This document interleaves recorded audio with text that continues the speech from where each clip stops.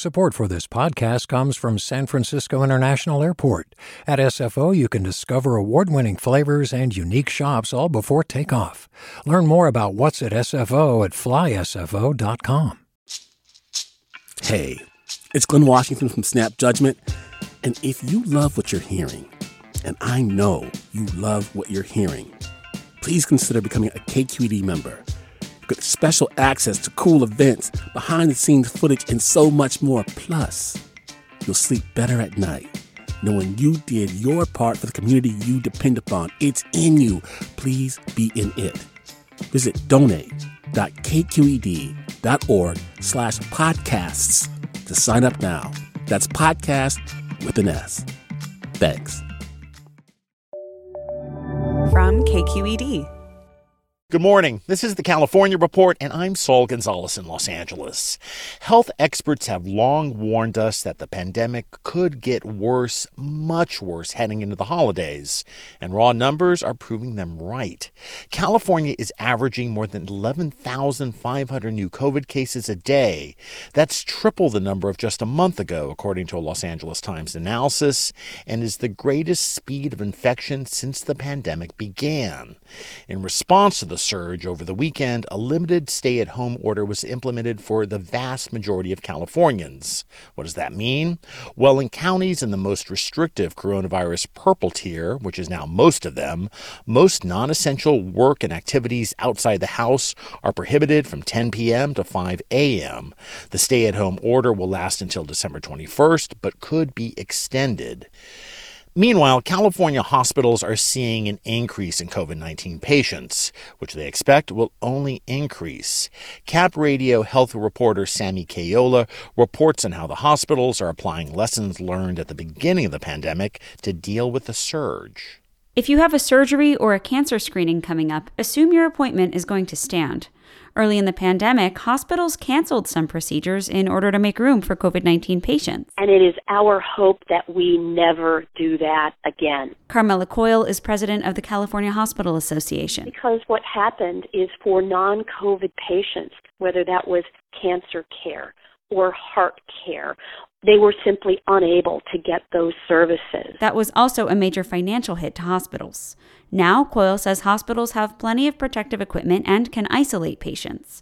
She says staffing will be the biggest problem. The national nursing supply is already strained due to the surge. Nurses across the state are holding rallies about not getting needed time off. For the California Report, I'm Sammy Caiola.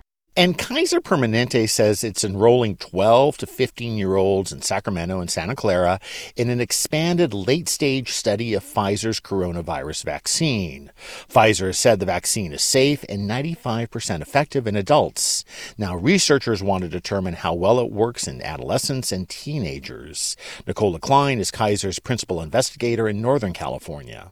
Teenagers and younger children are not thought to get as much disease, but they do get disease and they do transmit it. So it's very critical that we actually eventually develop the vaccines. Kaiser has already administered the vaccine to 16 and 17-year-olds.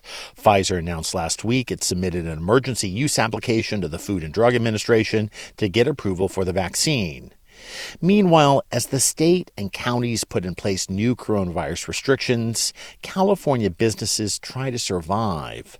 I talked about those issues with Bricia Lopez, the co-owner of Guelaguetza, a well-known restaurant here in L.A. known for its Oaxacan dishes from Mexico. As a business, we are hanging in there. And I know it's very, very, very difficult for so many. So, the fact that we are hanging in there is a blessing in itself. So, Bricia, when you see news that business restrictions aren't going anywhere soon and are actually even getting stricter with this new business curfew after 10 p.m., what goes through your head? Well, I am on several group texts and, threads with fellow restaurateurs and my family. And every time we hear it, we just go on the website and it's just very unclear. For example, the state issued a 50% decrease in capacity in outdoor dining. But we're not really sure what that means because we already spread out 6 feet apart. Our outdoor dining or patio is already COVID safe. So I wasn't really sure. Does that mean 50% of if you already had a patio or 50% of your current patio? Does that mean we have to be 12 feet apart instead of 6 feet apart? So many unanswered questions. So it sounds like you and other restaurateurs are still confused about what exactly the rules are and how to follow them practically in your businesses. Yes, and that really just has been, a ongoing situation. I think in the restaurant industry in general, things are changing all the time. All of us right now are now waiting to see if, I think what the LA County mandate was that if we reach a 4,000 average in 5 days, that's when outdoor dining will be shut down. So that really is all, very just cringing at and biting our fingernails, because that would be devastating for a lot of restaurants that are just hanging in there by a thread. Another shutdown that we can't even have an outdoor patio, that's going to be monumental, and it's going to harm a lot of restaurateurs and a lot of restaurants for sure. And I assume that outdoor dining has become really all important to you. Yes. Right now, the only reason we are surviving is because we have the outdoor dining space. I mean, we could have not survived just by takeout alone, 100%. And how sustainable is this for you? Even with the advantages of being a well-known restaurant in the LA area, can you keep this going for long? I think we don't have a choice. I think we take it 1 week at a time, 1 month at a time. We come together as a family, as a restaurant family. We think of ideas, we support each other, and we just have to get creative. We just, it's every single day, getting up and fighting the fight, and really thankful to our clientele who's been supporting us the entire time. All right. Bricia Lopez, co-owner of Guelaguetza restaurant in Los Angeles. I wish you and your employees the very best, and have a good Thanksgiving. You too, so take care. And a follow-up to that interview, as Bricia Lopez feared right after we recorded it, the Los Angeles County Department of Public Health announced it was suspending outdoor dining at restaurants in the county. The suspension starts on Wednesday and will last for at least 3 weeks. Alice Huffman, the longtime leader of the California NAACP, has announced she will step down from her position. This comes after growing conflict of interest allegations against her. Huffman's Sacramento-based consulting company has often worked on industry-friendly political campaigns, including initiatives that were on the November ballot. The bail bond industry and Uber and Lyft paid Huffman's company tens of thousands of dollars for her work on their behalf. She also appeared in political advertising. In her resignation letter to the NAACP State Executive Board, Huffman, who's 84, cited health reasons for stepping down. Do you love learning about the San Francisco Bay Area? Its history, its people, its unique blend of cultures? Then you should check out the Bay Curious book. I'm Katrina Schwartz, editor and producer on the Bay Curious podcast, and I'm here to let you know that for the month of May, we've worked out a sweet deal for KQED podcast listeners. Right now, you can get the Bay Curious ebook for $1.99. That's right, $1.99. Just search for Bay Curious wherever you get your ebooks, or find a link in our show notes. This offer does expire at the end of the month, though, so you'll want to act on it fast. Happy reading!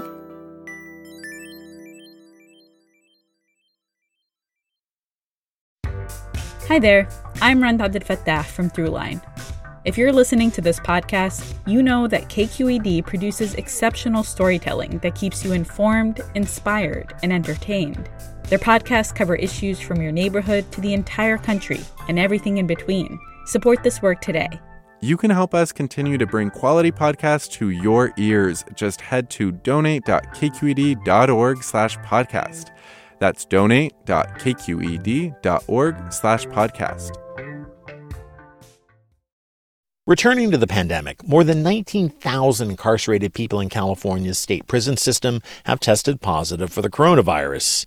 And no other lockup has had as many COVID cases as Avenal State Prison in a remote corner of the Central Valley. But why there? KVPR's Carrie Klein reports it might have something to do with the movement of personnel within the prison. Ed Welker is relatively new to Avenal State Prison. He's been incarcerated there since March. But when he was recently moved to a new dorm on a different yard, he saw a familiar face. One of the officers that are working right now in the building that I'm in the 2-yard, is the regular building officer over on the 5-yard where I just came from. Welker says he and other inmates were shocked to learn that correctional officers can work their main shifts in one part of the prison and overtime in another. even if one of those is a quarantine area. We're like, wait a second, if you normally work over there and we know that there's positive cases over there, what the hell are you doing coming over here? More than 3,300 inmates and staff have tested positive for the virus at Avenal. It's the highest total of any prison in California and possibly the highest in the country. 8 incarcerated men have died. The union that represents guards confirms picking up shifts in different buildings is part of its contract with the state prison system. In contrast, public health officials with the county and even the federal government warn staff should not be moving around during the pandemic. The risk may be even greater because a report from a state prison watchdog shows staff at many facilities are not following basic safety precautions like masking and social distancing. Here's Ed Welker again. They're putting our lives in danger. Avenal reported its first case of COVID-19 in mid-May in an employee. Soon after, Kings County Public Health Director Edward Hill moved to prevent a full-fledged outbreak. Yeah, we issued 6 health officer orders. 6 orders to the warden of Avenal, a prison that's overseen by the California Department of Corrections and Rehabilitation, or CDCR. One of the orders required the prison to keep employees on the same assignment until the outbreak was under control. But CDCR is a state agency, not a county one. CDCR's legal counsel sent us a letter stating that we didn't have authority within their fences, that they would follow the recommendations by the California Department of Public Health. The Department of Public Health referred questions about staff assignments back to CDCR, which declined an interview for this story. But in a statement, a representative did say prisons limit staff movement to the extent possible given their labor agreements, and that they follow recommendations from the Centers for Disease Control and Prevention, the CDC.